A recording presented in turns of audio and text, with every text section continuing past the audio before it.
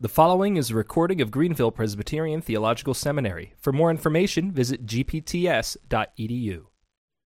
Our scripture from James chapter 1, and we'll read verses 22 through 25.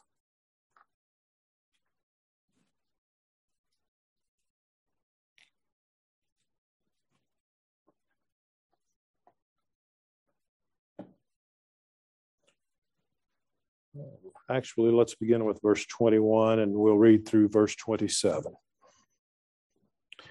This is the word of God. Therefore, lay aside all filthiness and overflow of wickedness, and receive with meekness the implanted word which is able to save your souls. But be doers of the word, and not hearers only, deceiving yourselves. For if anyone is a hearer of the word and not a doer, he is like a man observing his natural face in a mirror. For he observes himself, goes away, and immediately forgets what kind of man he was. But he who looks into the perfect law of liberty and continues in it, and is not a forgetful hearer, but a doer of the work, this one will be blessed in what he does. If anyone among you thinks he is religious and does not bridle his tongue, but deceives his own heart, this one's religion is useless. Pure and undefiled religion before God and the Father is this: to visit orphans and widows in their trouble, and to keep oneself unspotted from the world. May the Lord bless the reading of his holy word. Let's pray. Heavenly Father, we thank you for your blessed word. We thank you, Father, that you have given it to us graciously, mercifully, by your blessed Spirit. And we thank you, Father, that you've given us understanding. Now give us understanding again, we pray. Eyes to see and ears to hear, hearts to receive and to do what your word tells us. We pray in Jesus' name. Amen. Please be seated.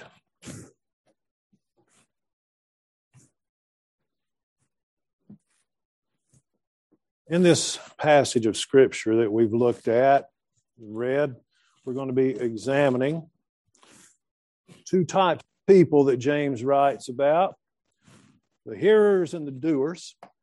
Some are hearers of the Word of God, but not doers. Hear the Word of God, comply with its requirements.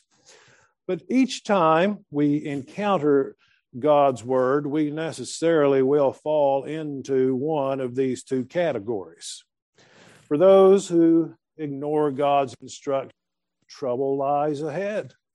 For those who hear and do, blessings will come to them. For, if I can borrow a phrase from Jay Adams, to whom I'm indebted this morning for some things, the blessing is in the doing. And so we need to be not only hearers, but doers, for therein is the blessing. James gives us an illustration to help us grasp the idea that he's setting forth. And this first situation portrays a man who is a hearer of the word, but not a doer of what it teaches, not a doer of what it requires. For if anyone, verse 20, is a hearer of the word and not a doer, he is like a man observing his. For he observes himself, goes away, and immediately forgets what kind of man he was. Now, the mirror that we're speaking of here, obviously, is God's Word. James tells us that as we proceed a little later, the Holy Scriptures. But here's a man who takes a surface look, a glance, if you will, into God's Word, and a glance at himself. And like someone who walks up to a mirror and looks briefly into it and takes a quick inventory of himself, sees no major flaws, no broccoli in the teeth or anything like that, makes a few adjustments here and there, smooths down the hair a bit, and thinks all is fine. In fact, he might leave thinking, I'm not a bad-looking guy. But too often, that's the way people encounter God's Word. God's law shows us the nature of God, It shows us the all-surpassing holiness and excellence of God and His holy nature, and it shows us a reflection of ourselves. It shows us our moral flaws. It shows us how far we fall short of God's demands upon us, and it shows us how to change to God's glory.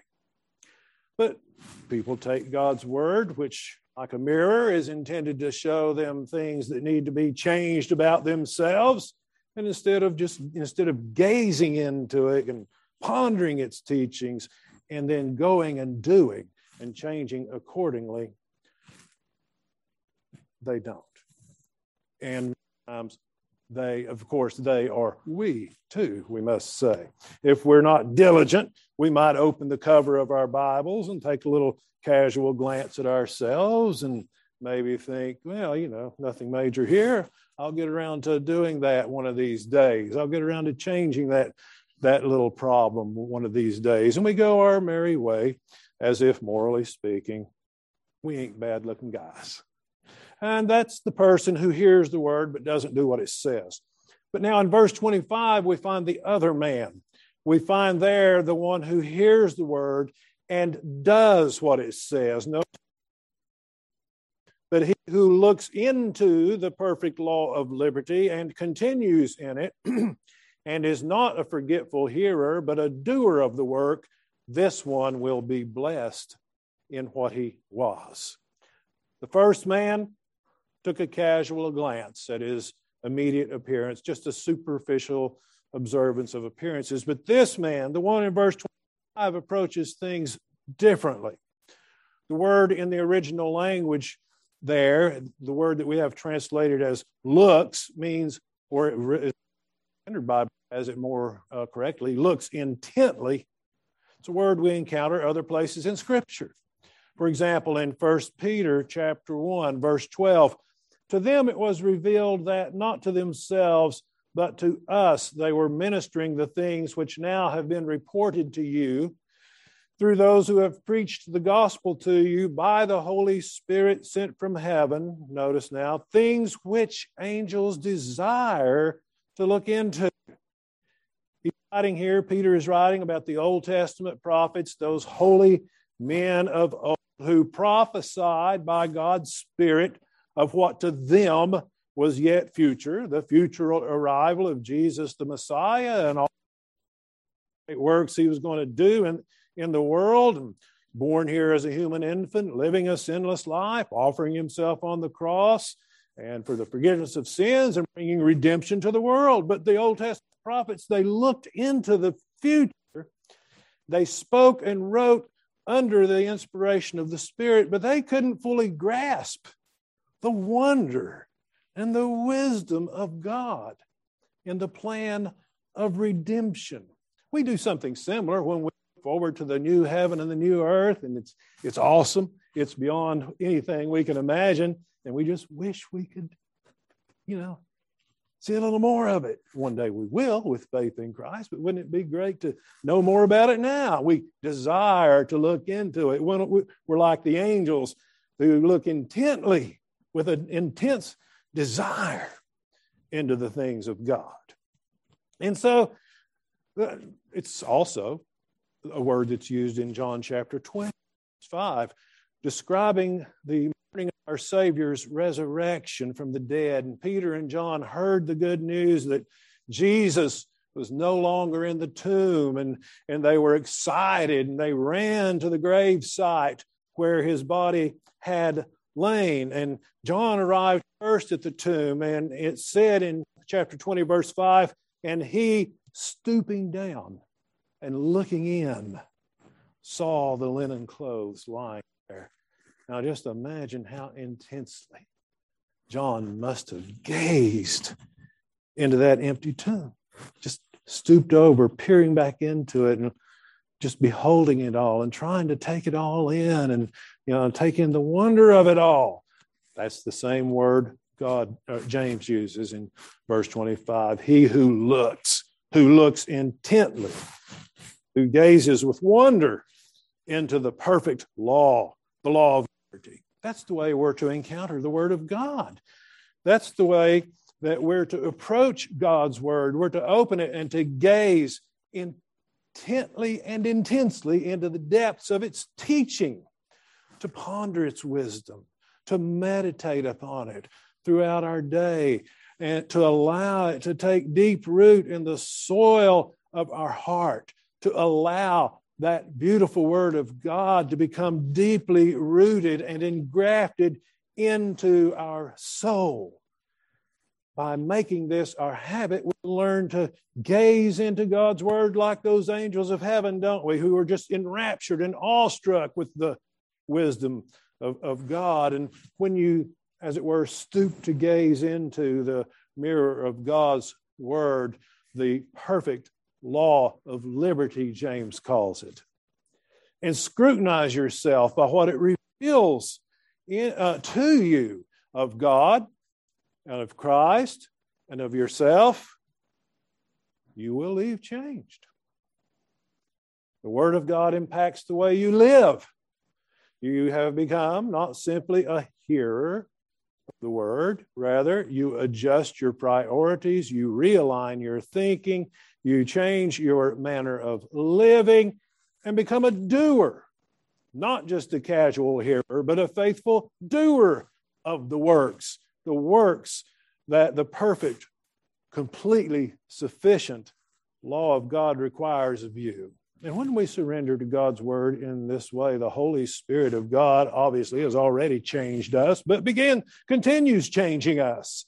He exposes the moral flaws and the imperfections that God wants gone. And the Word obeyed by the power of Christ helps one to rid himself of these kinds of sins and making him the kind of person God wants him to be. James explains in verse 25 that this man not only beholds himself in God's Word, the perfect law of liberty, the divine mirror, he doesn't simply behold himself and walk away. He looks intently into it and does what? Verse 25, he continues in it. It's changed him, and it continues changing him to do what it says, to be a doer of the work. And so with that in mind, let's consider the outcomes of these two possible positions, in one of which each of us will find ourselves when we encounter God's Word. We'll consider first the the problems of hearing but not doing, and then the blessings of hearing and doing. So, and again, I'm getting some assistance from Jay Adams here, R.C.H. Linsky, at least those two. But in verses 22 through 24, the verses that give us the example of the person who takes a casual glance into the mirror of God's Word, but walks away unchanged by it, we find three problematic results in the life of that person: deception, denial, and danger of judgment. James shows us in verse 22 that if you hear the Word, but do not do what it requires, you deceive yourself. Now, we live in a rather deceived society, don't we? We live in a society that is, as we all know, becoming increasingly anti-intellectual. People follow their feelings. People follow their emotions rather than sound reason informed by and subject to the revealed Word of God. Follow your heart. I just feel like it's the right thing to do. I don't see anything wrong with it. My granddaddy straightened me out on that one day. Still remember. But the heart is deceitful, isn't it? People approach the Word of God with great conviction. They see no great faults in themselves, and they go their merry way thinking, I'm okay. When you really stop and gaze intensely into the Word of God, examining yourself closely in God's mirror, you find that you're not okay. We're all marred by sin. We all need forgiveness of our sin by the grace of God through Jesus Christ. And we need a new and continually new way of living. Fortunately, God helps us change.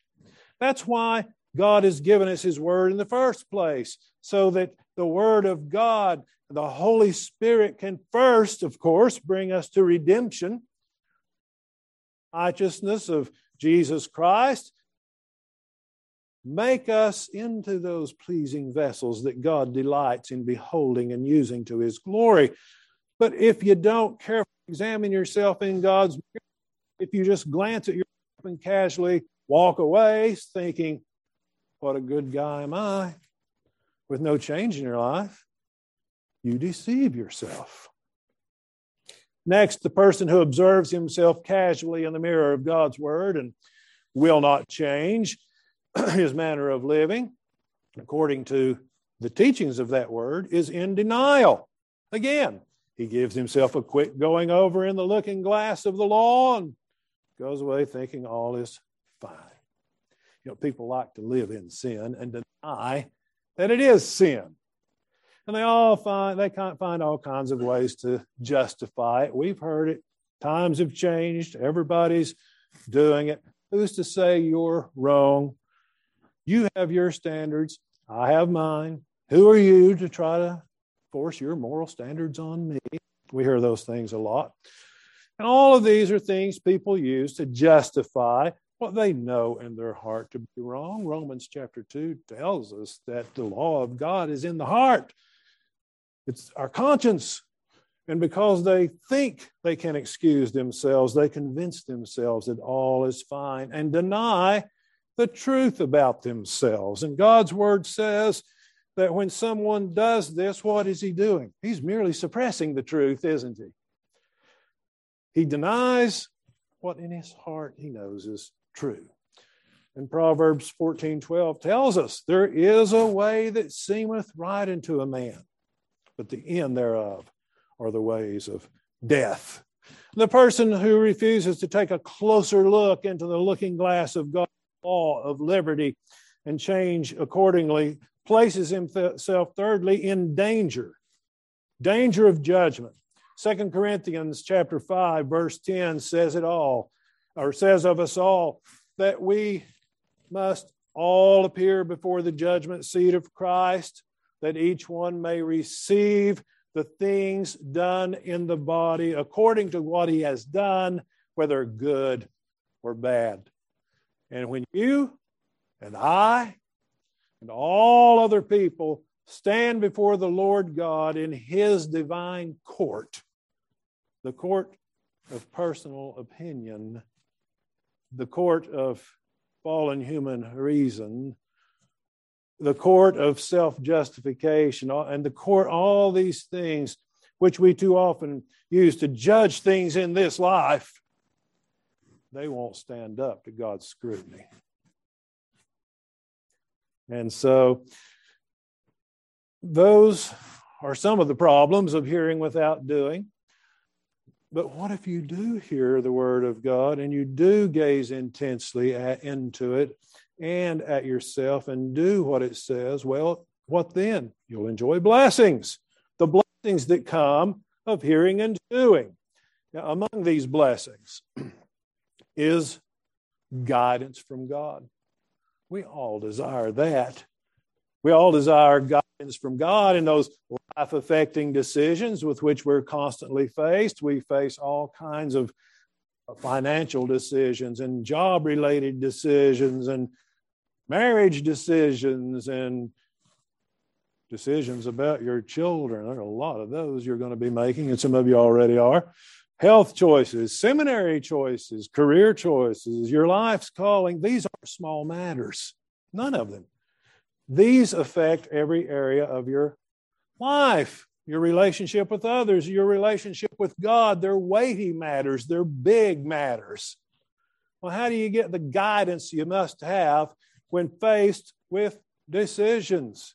How do you get the guidance you must have in order to know the right way to proceed? Well, you do that from gazing intently into the Word of God. You study God's Word closely like a road map, and you chart the course of your life accordingly. And there is no area of life to which the Bible speaks with authority. And so, it doesn't give us instructions on how to change our oil, but we can learn how to do it in a God-honoring way.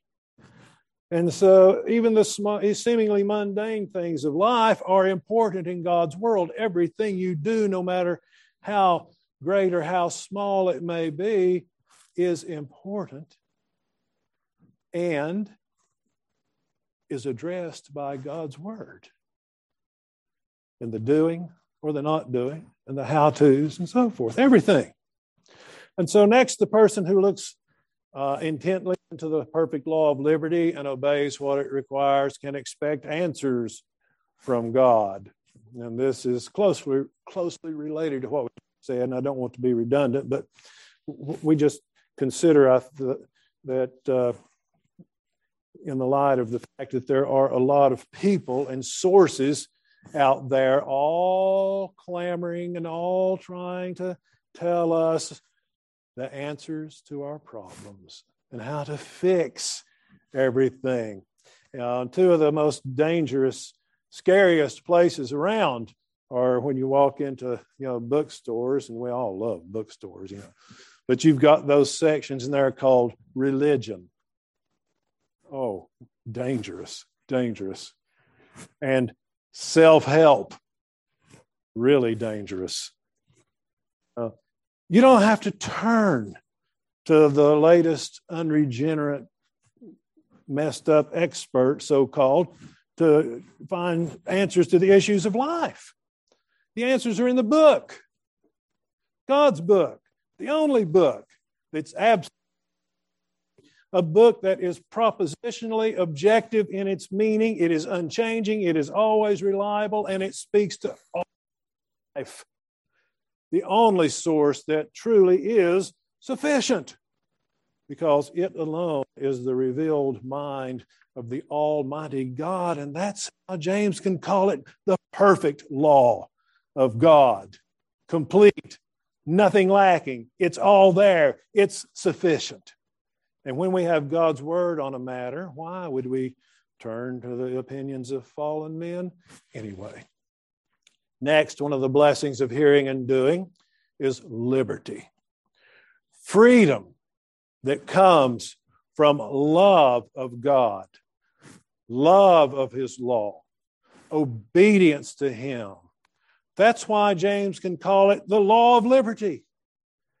The world looks at the law of God and they think it's 10 chains that are meant to bind you and keep you from having a good time. But no, it's what gives us freedom. It's what protects us from dangerous things. It's what keeps us from ruining our lives. Sin and disobedience, living our lives as we please with little regard for God, that way leads to a prison. People think that's the way of freedom, but it's not. On the other hand, obedience brings liberty. People think that they're enjoying freedom when they go their own way and do their own thing and disregard God's word.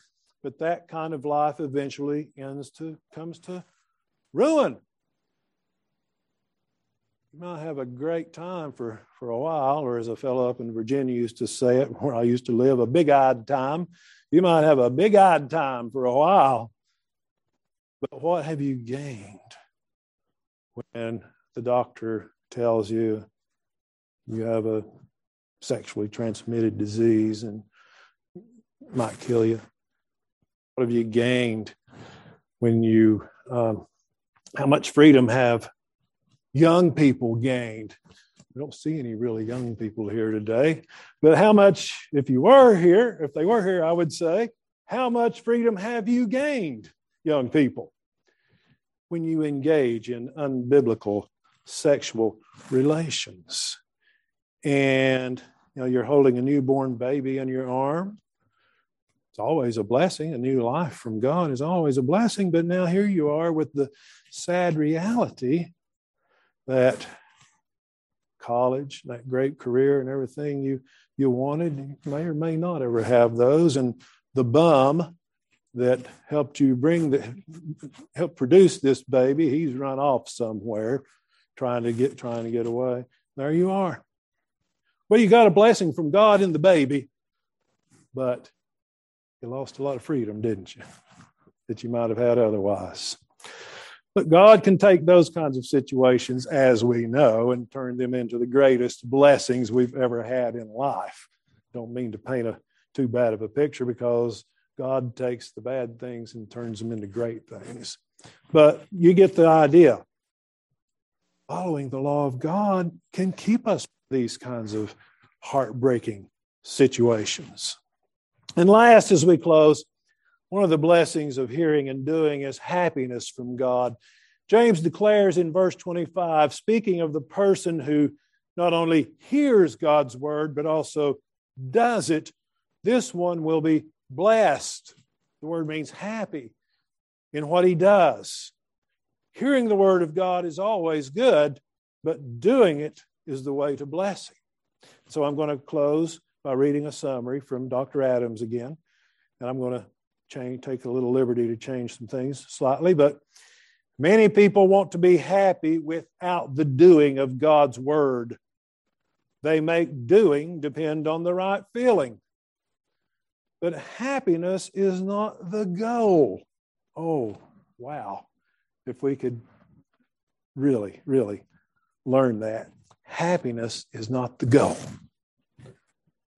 Godly change in your life is the goal. And happiness is the byproduct of that change. Some want to wait on the courage, the strength of the right feeling before they begin to change.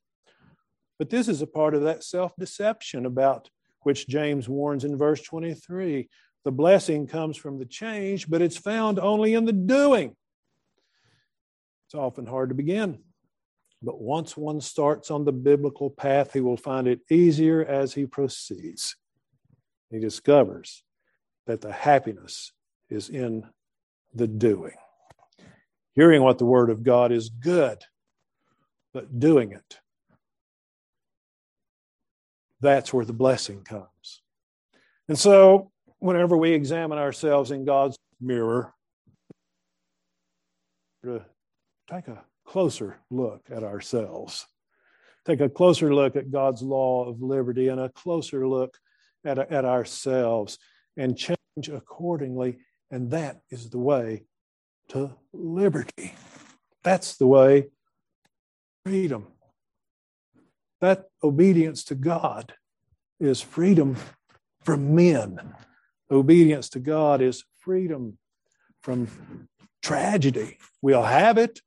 We'll have problems, we'll have troubles, but we're free if we obey the law of God. We're free to serve Him in the midst of them. And we're free to please Him in the way we encounter them and in the outcome of them. So let's put into practice what we discover and be hearers of the word and doers as well. Let us pray. Father in heaven, thank you for your holy word. Thank you for your Holy Spirit who impresses it upon our hearts. Thank you for your blessed Son, our King Jesus. Lord, we pray that what we've encountered here today will indeed make us and help us to be doers of the word, followers of the law of liberty, more faithful to our Lord Jesus, used to do His will and His works. Lord, we thank you and praise you in Jesus' name. Amen. Thank you for tuning in to this production of Greenville Presbyterian Theological Seminary. For more information, please visit gpts.edu.